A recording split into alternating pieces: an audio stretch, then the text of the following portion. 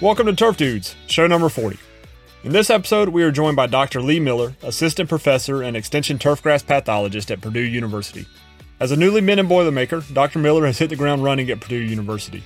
Dr. Miller's research program is wide-ranging and well-known for quality, timely, and relatable communication of research findings. Dr. Miller's published research includes identification and distribution of fungi associated with fairy rings on golf course putting greens, effective nitrogen source on timing on spring dead spot and large patch incidents, and detection of Pythium species in golf course irrigation systems, among some other topics. In our interview with Dr. Miller, we discuss these topics, and he catches us up to speed on his recent appointment at Purdue University. Turf Dudes is a Harold's Agronomy Team collaboration of Dr. Raymond Snyder, Dr. Paul Giordano, and myself, Dr. Jeff Atkinson. Raymond, Paul, and I serve as directors of agronomy for Harold's. Enjoy the show. Well, I appreciate you joining us. I appreciate you taking the time. I know you're busy as getting situated in Purdue, but I've known you for a while, but I don't know that I've ever asked you the question of kind of how you got started in the industry and how you got to your journey of Missouri and then Purdue. So why don't we start out by just saying, hey, how did you get into turf in the first place, and why did you decide to call this career path home? Yeah, well, first of all, thanks for the invitation. I've always wanted to be a Fadood. I'm not sure if I'm acidic or alkaline, but I'm not sure which one of those is better. I know that salt, fat, acid, and heat, so maybe I'm acidic because I like food, Jeff. But it's actually awesome that we're doing this. We're T-minus just a little, maybe an hour and a half until Tiger tees off for the Masters week. And I got started because of the Masters. I saw Jack Nicklaus raise that in 1986. I was 12 years old, and he raised that big old putter on 16 or 17. Now I'm forgetting which hole it is, but anyway, that kind of started my journey. No one in my entire family is associated with golf. I told my dad that year that I wanted to go to the Players Championship. I grew up in Jacksonville, Florida. He picked up my Kool-Aid and smelled it. And asked my mom what she put in it. He thought that maybe there was some vodka. But he took me that first year, took me out of school, which was, obviously a good thing for a young kid to get taken out of school for anything. But Hubert Green threw me his ball after he birdied the fourth hole, and that was it. So my dad is a master electrician, so very much blue collar. After that, I kind of was begging him for golf clubs, and he made me, it was a pipe with that black electrician's tape. That was the grip. And it was an adapter that went from 3/4 to 1 inch, or 3/4 to half an inch. And it was kind of sloped one way. And I was practicing in the garage with it. And then that next Christmas, I got golf clubs, and that was it. My lack of talent pushed me into research. I kind of went, and when I was doing my undergrad, I kind of did all kind of different things: marine biology, computer science, and finally realized I'd been working on golf courses since I was 14. So ended up going from University of Hawaii back to North Carolina State, joined the program there, and interned for BASF. And that's how I got interested into the dark side, into turfgrass pathology. And Lee Burpee offered me an assistantship, and that was it. So from there, so it all started with Jack Nicklaus on Masters Week, huh? It is. So were you actually there for that? Oh, no. Person? No. Like I said before that, no one in my entire family was associated with golf. So that was it. I saw that on TV, and that was it. As soon as I saw that hand go up, I was like, whoa, I think I want to do that. In 1986, there was only 12 champs. I never make a putt, right? So I'm doing this, just hoping something falls in, but it never does. So to finish up, after my master's, I thought I was done with academia. Went and worked 4.5 years at the Chicago District Golf Association under the tutelage of Randy Kane, who was my first real mentor that taught me turf diagnostics. When Randy retired, I kind of knew that I needed to go on and get my PhD, and that's when the opportunity came with Lane Treadway, and started my PhD in 2006 on fairy ring, so the preventative program there, and started at University of Missouri from 10 to 21, and now I'm at Purdue. So, Lee, you spent a little time in the Midwest with the CDGA. Then you went down to Missouri, which still technically is the Midwest, but a little bit further south. So now with the recent move to Purdue, I guess, Harold's, we obviously have a big presence in the Midwest, and we're excited to have a new pathologist at Purdue, and one certainly that has some great capabilities in diagnostics. And I guess give me the rundown of how you're feeling, how you're settling in at Purdue. What are some of the exciting things you have on the forefront with your research program as you build that out there? And yeah, I guess what's the climate in the Midwest right now as we start to get the season going? Yeah, so there's a lot of questions there, Paul. So I did tell you earlier that I'm right next to the loading dock and the dumpster, so that's what you're hearing in the background. But so I was fortunate that I brought a graduate student with me from Missouri. So Asa McCurdy is working on a kind of a nematode survey looking at the spatial and temporal dynamics of nematode populations. So in Missouri, we really were focusing on the Lance nematode. The reason is it's, as you may know, it's both an ectoparasite and an endoparasite. So that kind of doesn't lend itself very well to controls. So we were looking for, is there a certain time of year? So we went 4 different timings. And then we went 5 different depths. So we did April, July, April, June, August, and October. So 4 different times, and then at 5 different depths from 0 to 2, 2 to 4, 4 to 6, 6 to 8, 8 to 10. Mm-hmm. And what we're looking for is when we're seeing those population spikes. And what we found, at least in Missouri, is that the Lance nematode really kind of blossoms or booms in October. And if you think about when we're applying our nematicides, most of that is going to be in the spring or maybe by the time we get to midsummer. And then the problem is we ramp up in October. That's kind of a time when most supers are kind of wiping the sweat off their head and getting ready, hopefully looking for Thanksgiving to blow out irrigation at that point already. So, that was interesting in Missouri. And what we're going to do is take that and do the same thing in Indiana. Okay. Here in Indiana, I've given a couple talks, and really the supers here don't really think about nematodes that much. So I hope that I'm not the boogeyman, and I hope that I'm not bringing the nematodes with me. But we do need to do a pretty extensive, it's kind of this black box of what are nematodes. What are the populations? What are the problems here in the Midwest? Sure. I don't think we have a very good handle on that. My other research focuses, obviously this kind of slide a couple clicks north is going to bring some different diseases. So obviously dollar spot is king here. In Missouri, most of our fairways were zoysia grass. Here, moving to bent grass, we're talking about that acreage. We've got to start thinking about dollar spot. You almost have to work on that as a pathologist up here, just because of the economic importance. Right. So aside from evaluating fungicides, we have a pretty extensive fungicide evaluation program. But aside from that, we also want to look at some of the newer resistant cultivars. What are some of the impediments to actually putting some of these newer cultivars into our fairways? And maybe looking at, can we reduce our fungicide expenditures that way? Mm-hmm. So we're going to look at different interseeding techniques and maybe explore what some of the impediments are. And then kind of a third one, I have at least, I don't know if you can see the board in the back, but there's a list there. I have many more research ideas than I have money, unfortunately. But I've also been brought in by my colleagues here, which is really exciting to be part of this Purdue framework, by the way. This sure. Purdue team of Aaron Patton and Cale Bigelow and Doug Richmond and Yi Wei, who's upstairs, our breeder. So being part of this team is a neat thing, to be quite honest, and really invigorating. But Aaron's going to bring me in on their fine fescue grants. And we want to look at, summer patch resistance in fine fescues. Actually, really a pathosystem I'm not very familiar with.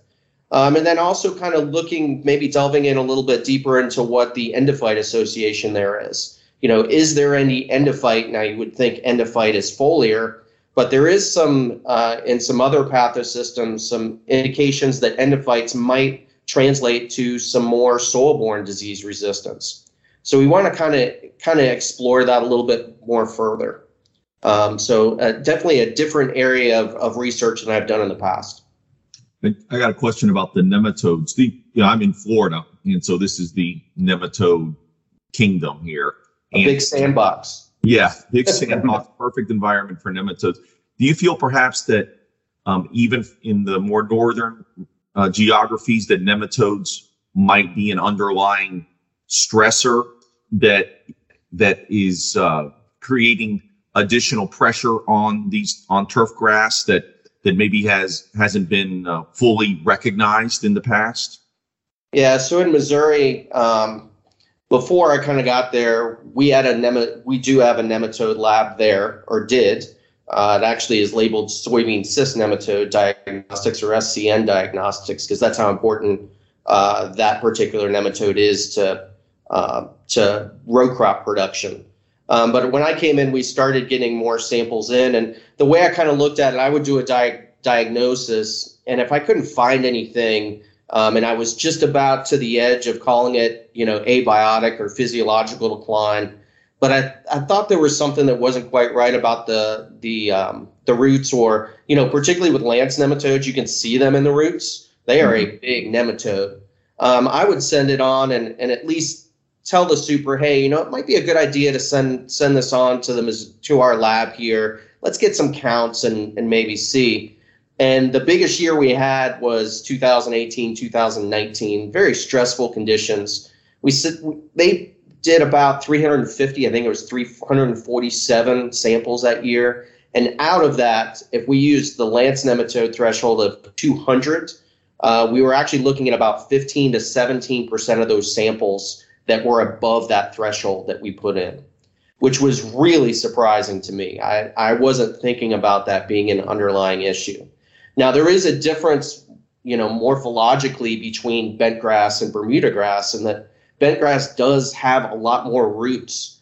So when we talk about that difference between, it's really, I'm not sure that you can compare the two systems of ultra dwarfs and bentgrass. I think that when we look at the nematode impact on that, I think we really have to take into consideration that host aspect. What were the symptoms of the bentgrass roots when they were impacted by the lance nematode? Well, for one thing, you could find a lot of Pythium root rot. You could find other diseases. So I think it's pretty obvious, and I know that, this is anecdotal, and that some of my colleagues are going to put some more hard research data behind this. But I think that nematodes open the door.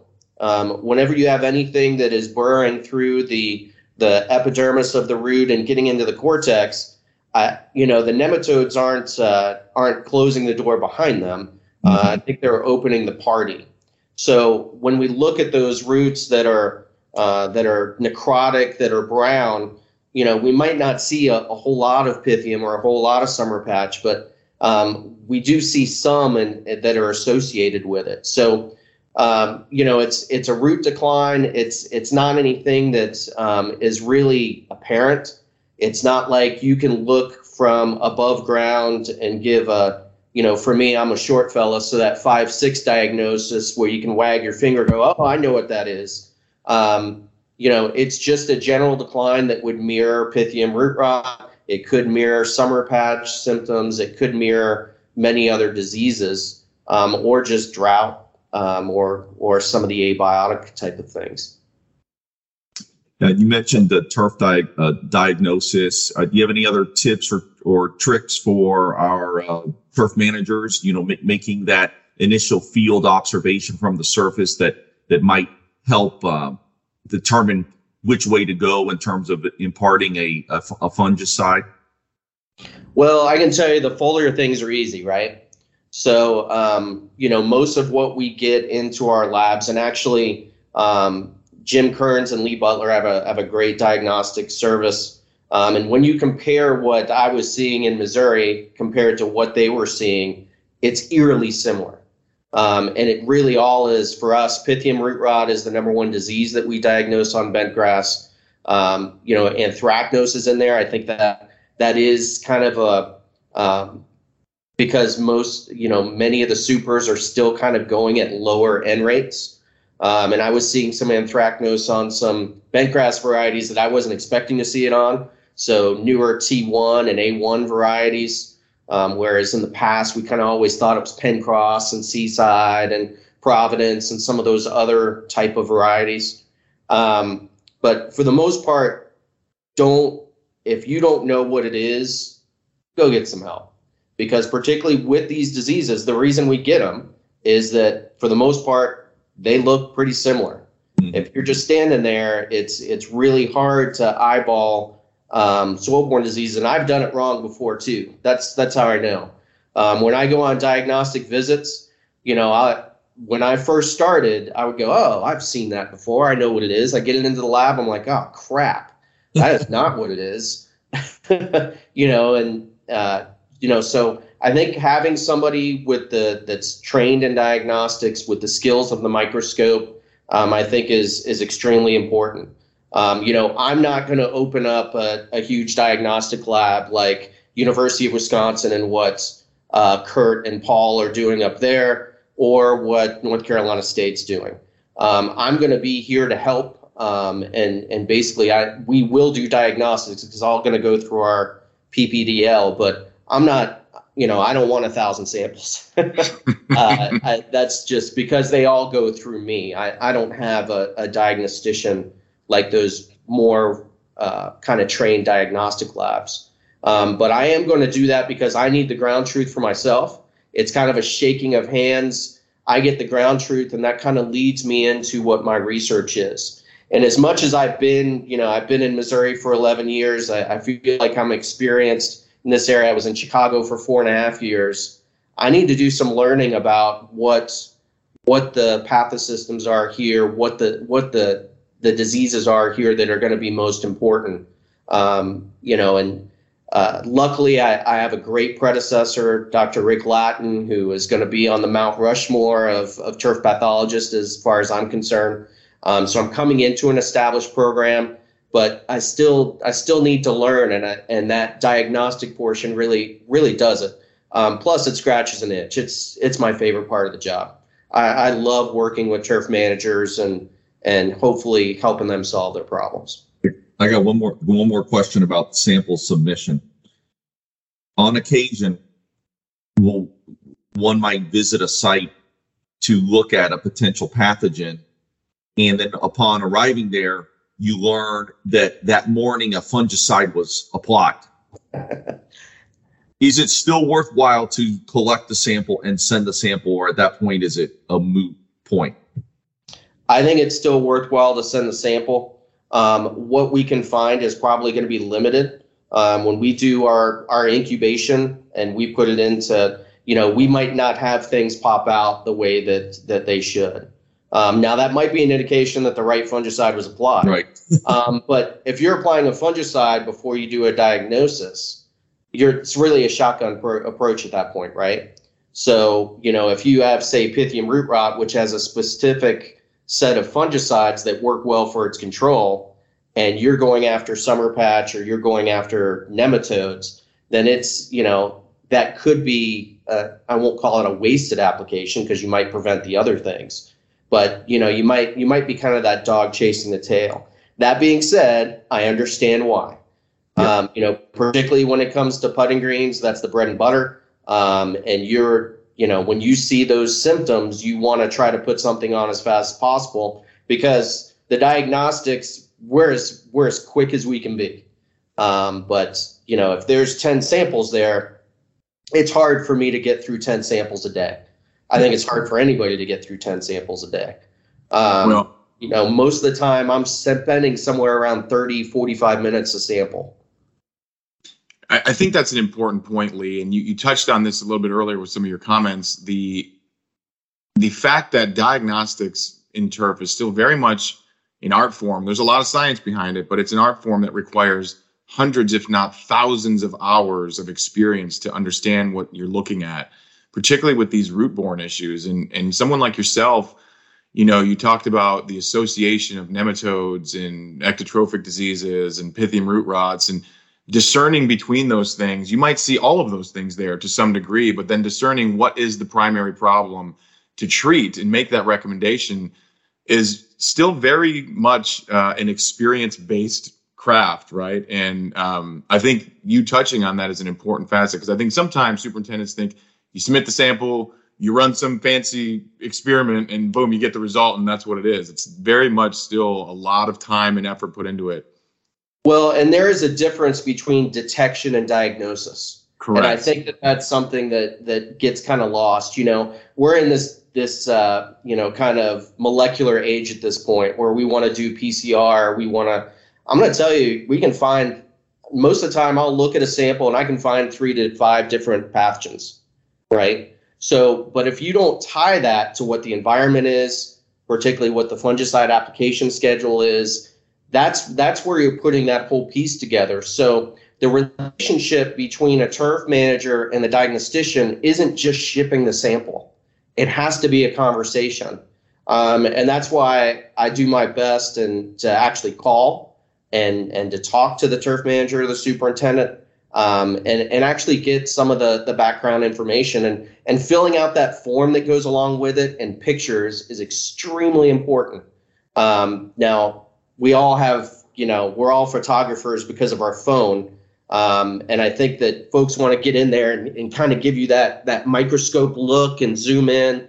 If you're sending a sample, don't worry about that. We're really looking at what the aggregation of the symptoms are, what the pattern is, perhaps across the green. Those are the kind of things that can help us. One more thing I want to say about diagnostics that I've learned in the last five years that I never really impressed upon before is that if you're taking samples, you need to actually look and lean on that 3/4 inch soil sampler and take it all the way down to the pea gravel.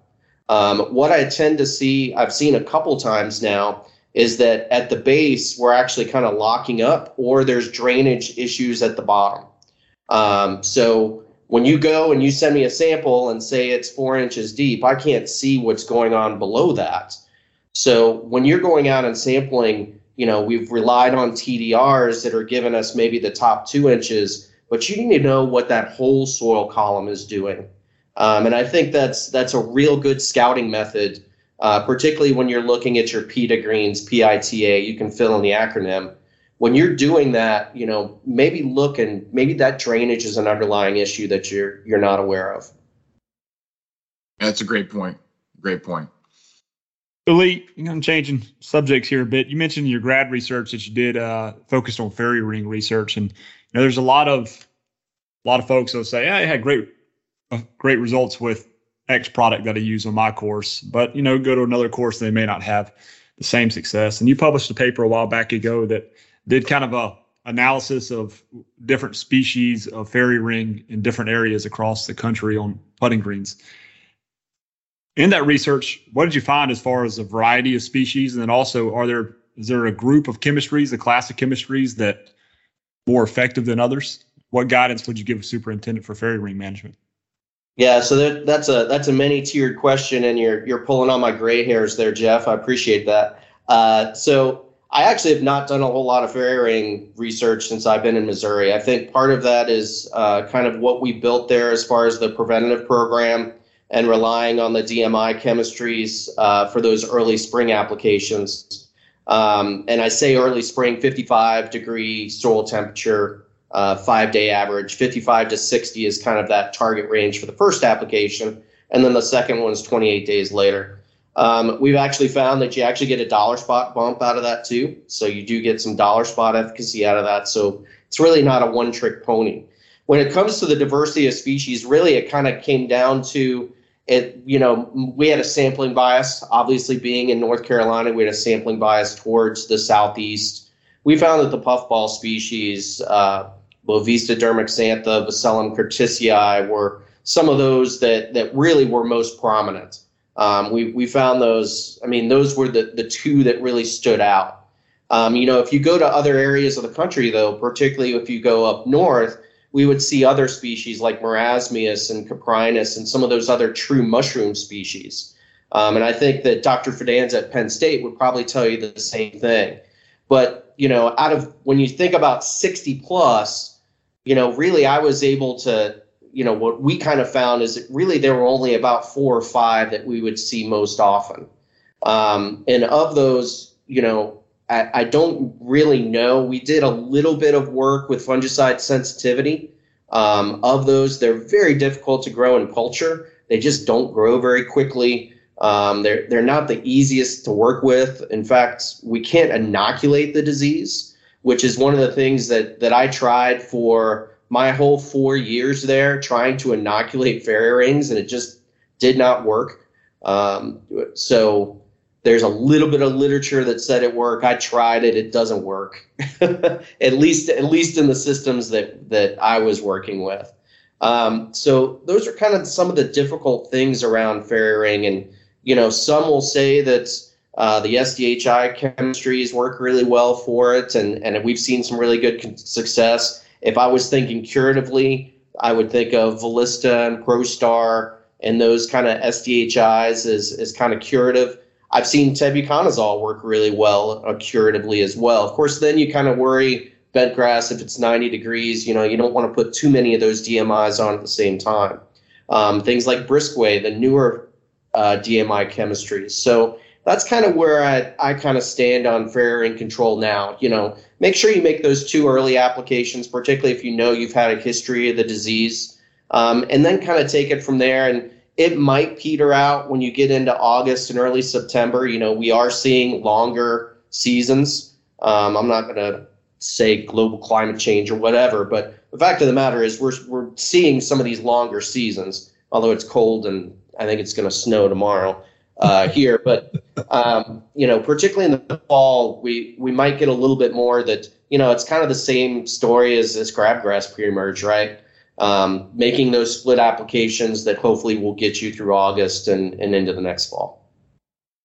So Lee, once the right chemistry is found, right, and I think we have some options, as you mentioned, when making those applications targeting fairy ring, what are the most important aspects of making sure that those products are being optimized? And I know there's some tips and tricks, and I'm kind of leading you here because I have this conversation every year with superintendents. Particularly when it comes to chronic fairy ring issues on, say, fairways, where maybe you can't get as much post-application irrigation down. What would your suggestions be to really try to do what's the best strategy they could use to try to get that product to really be efficacious? So first of all, you're leading me down this path, and I appreciate it because it's one of the soapboxes that I've been standing on maybe for the last 10 years.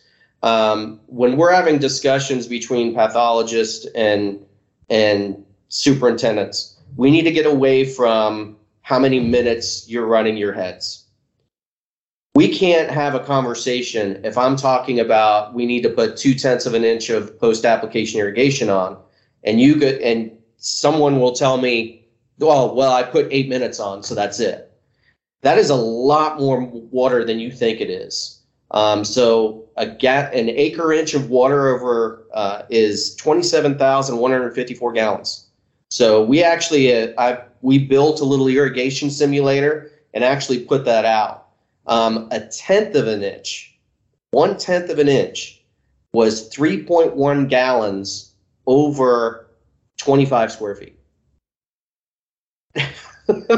So go back and do the math, and you'll go, wait a minute, hold on.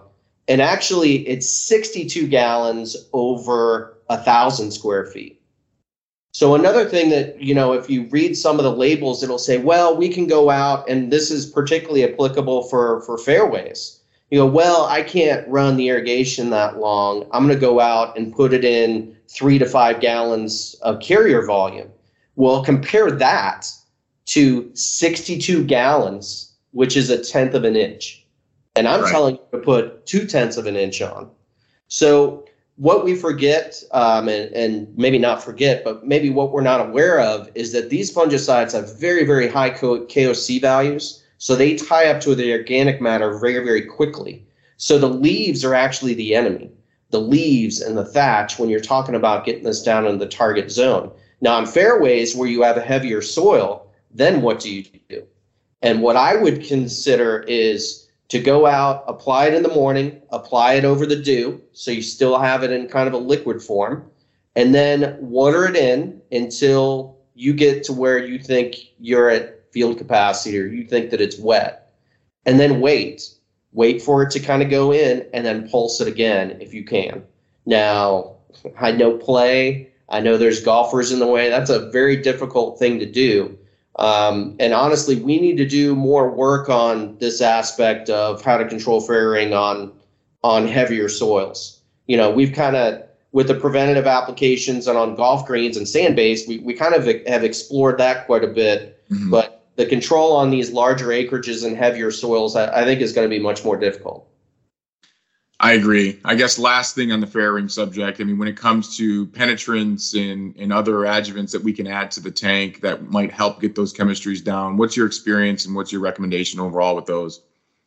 Curatively, you absolutely have to add a surfactant in along with it, particularly if it's set up a water repellent or a hydrophobic layer.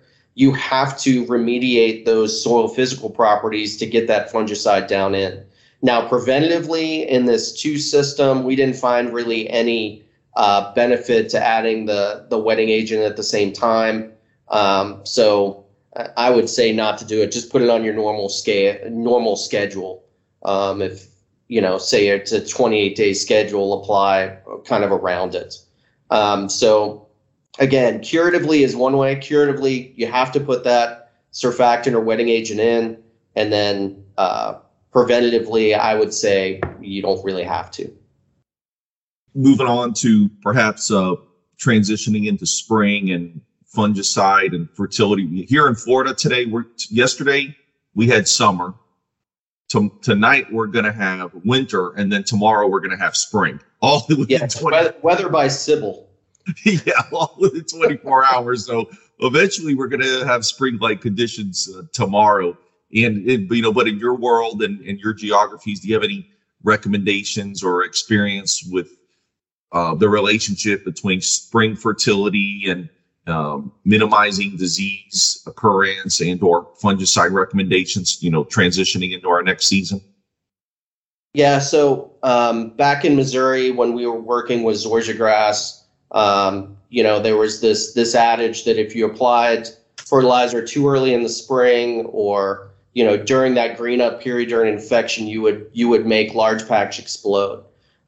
We only worked, I think, probably somewhere around 5 to 6 years on research projects with Kansas State. Dr. Megan Keneally and Dr. Ken Obasa did some work as well. Ross Braun, who was here working with Aaron Patton and is now back at Kansas State, also was part of this project.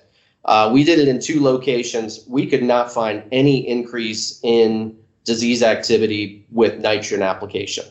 In fact, we would see less because we'd actually see some regrowth. So when it comes to that pathosystem, I think we've pretty well established and hopefully debunked that myth. And actually, if you think about what's going on now with, again, the Kearns lab looking at brown patch and tall fescue and that nitrogen relationship, also what Bill Kreiser is doing, you know, that kind of is the same kind of thing.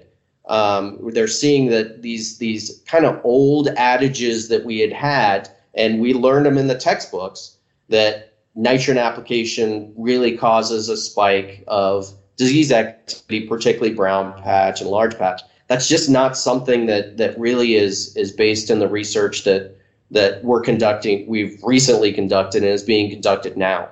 You know, there's just recently been another paper that's come out saying that tie between nitrogen and brown patch is just not there. You know, going into spring, I'm a little bit different here than I am down in Missouri, right? So again, I've been put a couple clicks north. We've been very, very, you know, you talked about the how your weather has been up and down. We kind of have been the same way as well. We have not been able to break out into spring yet. I think it's 43 for a high today. I talked about snow. We're talking about 75 or 80 next week. So maybe that's the light at the end of the tunnel. So I think it's important to realize that when you're coming out into spring, you've got a nitrogen starved plant. that is finally getting the environmental conditions that's ready to go. So I always kind of like that little bit of spike, that little bit of, hey, let's get out, let's start growing. This is the time. And then, of course, getting into that normal summer food spoon feeding schedule. That, at least when it comes to brown patch on tall fescue, we kind of shied away from that. We kind of shied away from, we want to keep all the fertilizer off during the summer and then come back in the fall. I still think the fall is the most important time for that recovery period, but we can't let the plant go hungry throughout the whole growing season. And I think what we kind of forgotten is that nitrogen is mobile. It moves to the growing leaf tip, and we harvest it. So, we're actually creating a nitrogen deficient system. And even grasses that look like they're healthy and green, sometimes you can get down and particularly higher cut grass, you can go and pull some of that out, and the oldest leaf is going to be yellow and chlorotic. Well, that is a nitrogen deficiency symptom. And you actually won't pick that up before it actually happens, just by looking at the surface. So, Lee, one of the things that you've been involved with more recently, you had a graduate student, Clayton Rushford, who was working on a project, and I know you said earlier you didn't want to be the boogeyman. You're making me boogeyman again. I'm trying not to, and I think I'm going to give you a chance to explain yourself here. But, the work that Clayton was conducting with you guys in your lab focused on Pythium being found in irrigation ponds on golf courses, right? And I guess I'd like for you to maybe elaborate on, is that truly what you believe to be a primary inoculum source in a golf environment is the irrigation ponds where we're finding Pythium species that could potentially then go and infect either the foliage or the root zone subsequently? Well, pardon the pun here, but this is kind of just the first drop in the bucket when it comes to exploring what's going on here. So we had known from our horticulture friends where they were using recycled water in ornamental production and also for vegetable production. When we're seeing those recycled systems, we knew that they normally would get Phytophthora in there. Phytophthora and Pythium are very closely related. And actually Pythium and Phytophthora, they would find them quite often. So, I don't know what drive it was or, how much caffeine I had. I was kind of like, I wonder if this is going on in golf courses, because the number one disease, like I've said, that we would diagnose is Pythium root rot. And my thought is, well, where the heck is it coming from? Is it coming from the seed? Is it coming from, how is it that it's this persistent in the environment? So I got a master's student who was crazy enough to agree to do this.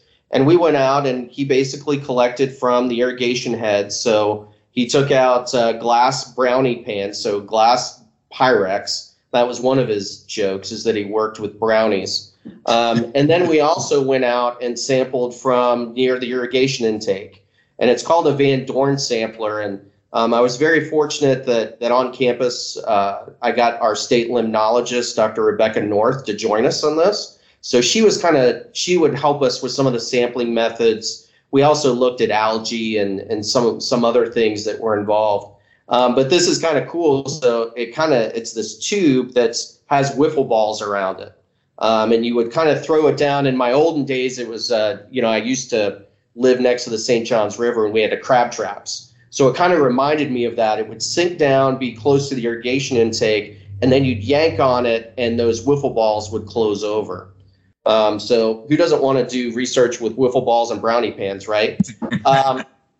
So we actually were sampling very little. So we were sampling about 1.5 liters every time we went out from both the irrigation intake and then also from the heads. Mm-hmm. Now, if you put that into the context of what an irrigation cycle would be, it's a ridiculously low number. I mean, it's like 0.0002% or something in that neighborhood.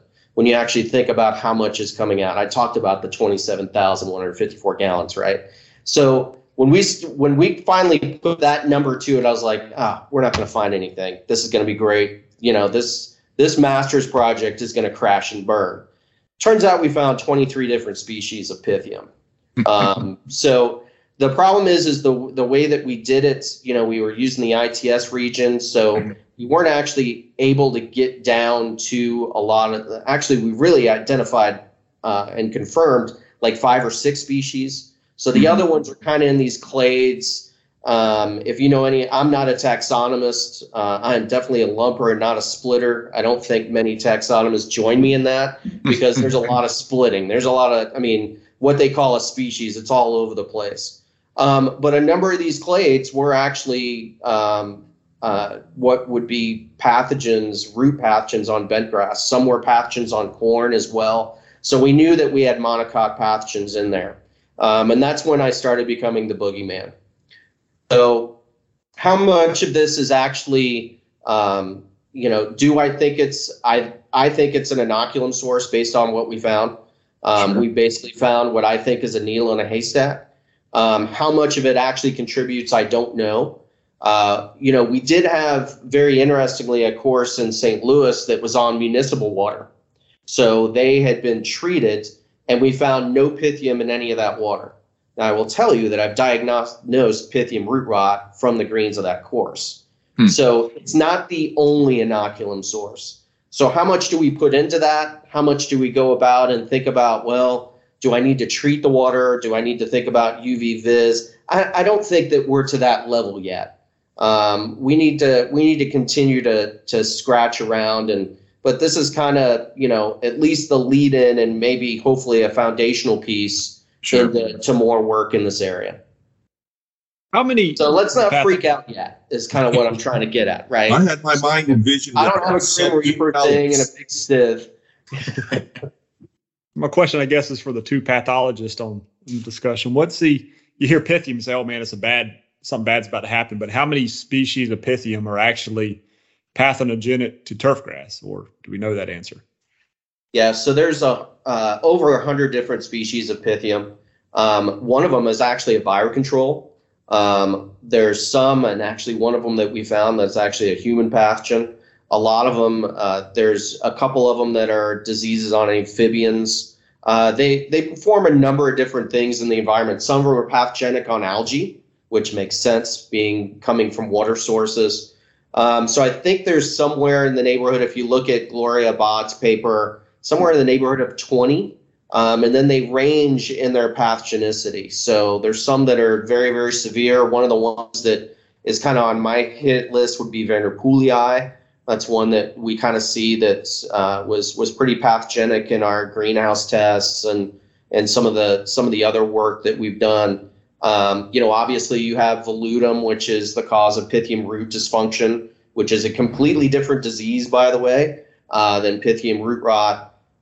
So it's a really difficult question to ask. I think that us pathologists would agree that Pythium root rot is a species complex, that there's a number of different Pythium species that are there. And that's why, particularly when you have an effective chemistry that comes out like Segway and now Serrata that works on a number of those different species, it becomes a very important tool in the arsenal. Whereas Pythium root dysfunction, there's Velutum is the main one, but there might be one or two other species that are involved. Darchanomonas, if you look at some of the older literature, that might kind of also be in there. But Velutum is really kind of the one that we key in on when it comes to Pythium root dysfunction, which acts like a patch disease, and Pythium root rot is basically just needs a pool to swim in. Mm-hmm. And they've actually found some of these species even up into Canada. And I think about that when it's 40 degrees and miserable and raining here, that, actually these April showers might be kind of prompting that kind of thing here in our soggy Indiana weather right now. Sure. I'm glad you you mentioned the new chemistries or the effective chemistries, Lee, because we can end on a high note at least. I guess it's rare that we see a new class of chemistry altogether enter the turf market. I mean, I can't really remember the last time that's happened. And so here we are. We have a new class of chemistry, a new product in Serrata.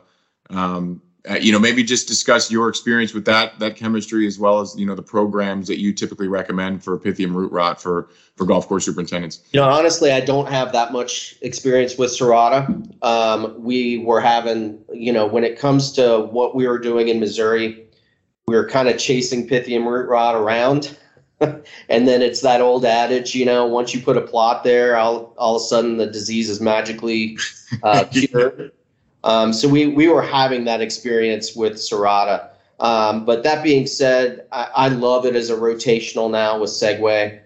You do have use limitations for those. So, kind of using Segway. Now I don't have to say that Segway is the only backbone, which is nice. I was saying that for many, many years now, using that 0.45 ounce rate, that 0.55 ounce rate is kind of a backbone, and then rotating other chemistries in. Mm-hmm. I think that Serrata comes in and all of a sudden you've got two backbones, and that's a good place to be. It's probably more difficult to walk with two backbones, but anyway, that's a biology thing. So it's good to have a strong spine, and when you have two at least vertebrae that are there you go. You can make up the chain. I guess it's better. I guess that's a better analogy. So it is nice that we're going to have a nice rotational partner, and I do think we'll see that when it comes into the overall efficacy of programs now. Again, you have to water those in. That's kind of the part that kind of gets missed. And when we're talking about the variability and control of soil-borne diseases, I really wonder how much that one single piece really has to do with it. Last question: do you have a pick for the Masters this weekend? Oh man, so I actually am in a fantasy golf draft with a bunch of my buddies in Columbia. Great guys. I miss them. My golfing crew. So we picked 6.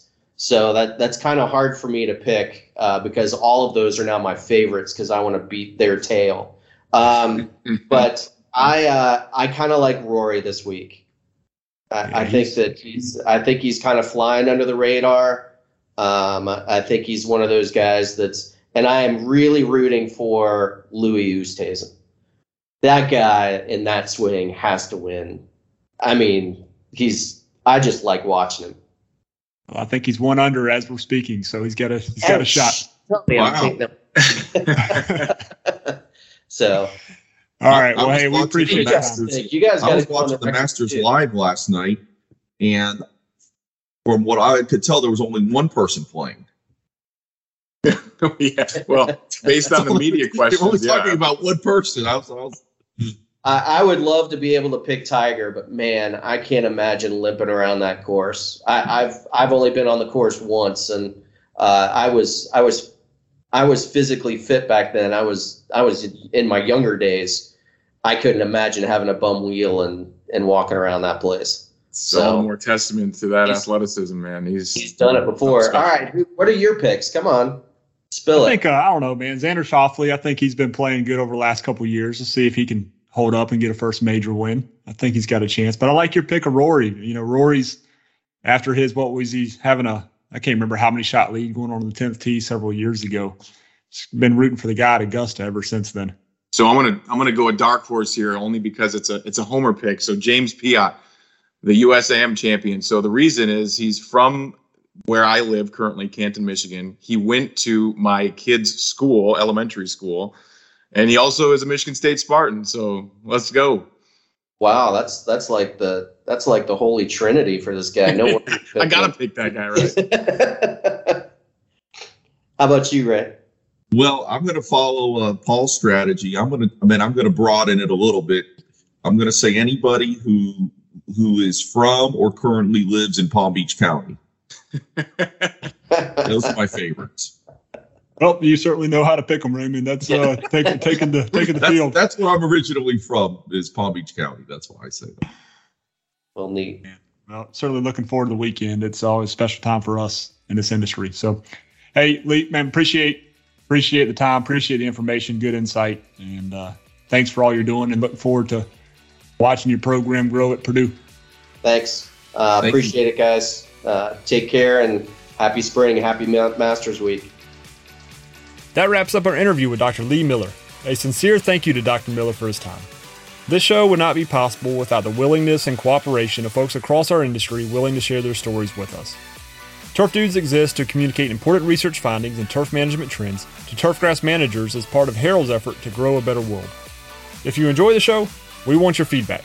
If you have a topic you'd like for us to address or a person you'd like to hear from, please send it to us at turfdudes@harolds.com. That's TURPHDUDES@harolds.com. While you're at it, you can subscribe to our show on iTunes, YouTube Music, or SoundCloud. We'll see you next time.